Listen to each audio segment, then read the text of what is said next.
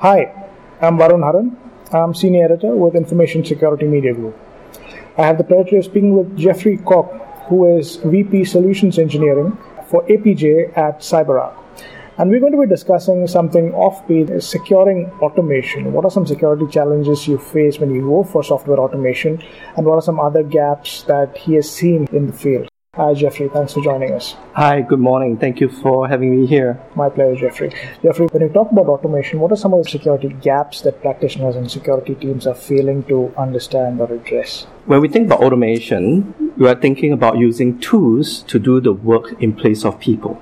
And a lot of the work that we need to do require privilege. So, for example, for you to automate patching of a server for an administrator, then the bot that is doing the patching will need the credentials of an administrator. Now, when you start consolidating all these credentials into the bot, then the bot become a prime target for the attackers.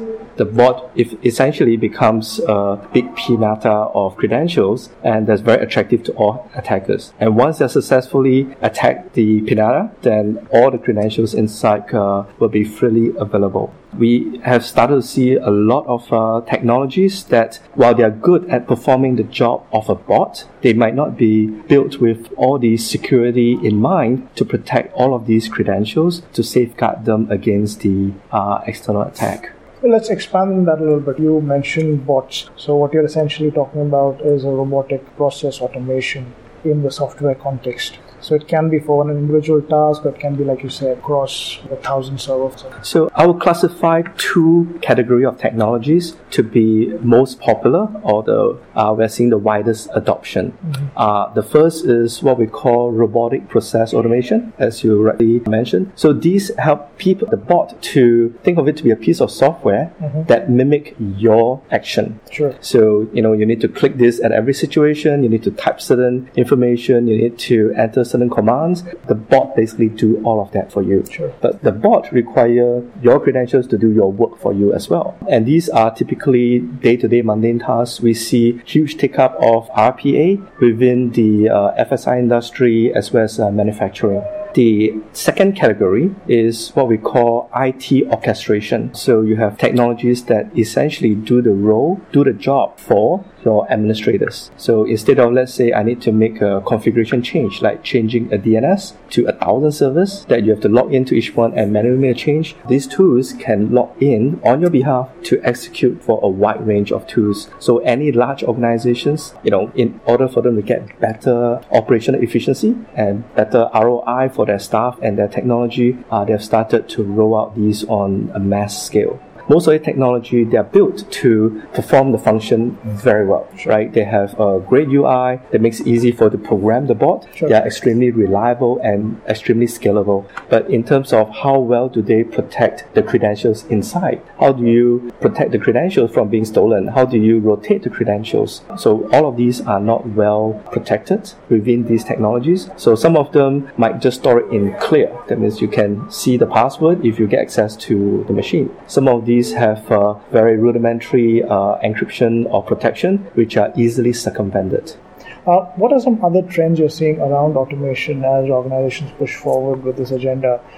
Is automation a good fit for everything, and how do you go about deciding what automation is good for and what humans are good for? Automation is great for anything that's repetitive and programmatic, and that you need to scale to a very big environment, because you can spin up bots in an instance, but it takes you a lot more time to hire people and train people. I think what bots are not good at this moment, right, is creating more bots, creating that process.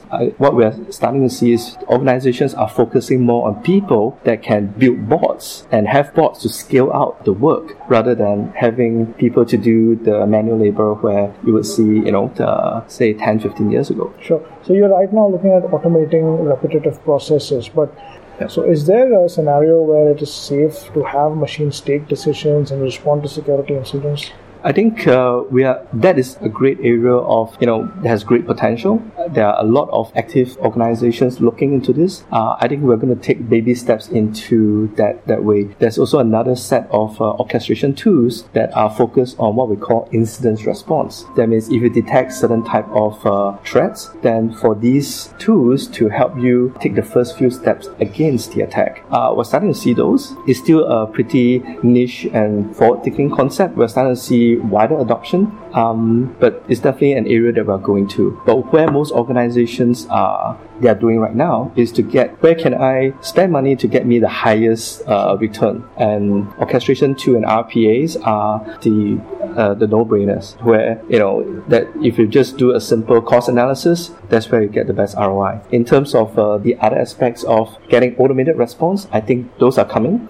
We see very interesting adoptions, more relevant to what people are asking for. So I think final question for you is, you're based in Singapore, you have a view of the South Asian market. When you speak to your customers, what are some of the trends that you're noticing in terms of the security investments they're making, in terms of the way they're moving forward with such projects? I think besides automation or securing automation, we see a lot of organizations looking into securing DevOps, or what we call SecDevOps, putting security in front of DevOps as well as your agile application development. Another is into the areas of automated response as well as analytics. Basically, if I have all this information that I'm gathering today from all my security technology, sure, how do I best use application logic to identify what we should do, and in some ways automate some of this response on our behalf, so they get a lot more out of the same investment into what they have put in over the past 5-10 years in building up their security infrastructures and tools. Right, Jeffrey, thanks so much for that insight. That was Jeffrey Koch, who is VP Solutions Engineering in APJ for CyberArk. For ISMG, this is Varun Haran. Thanks for listening.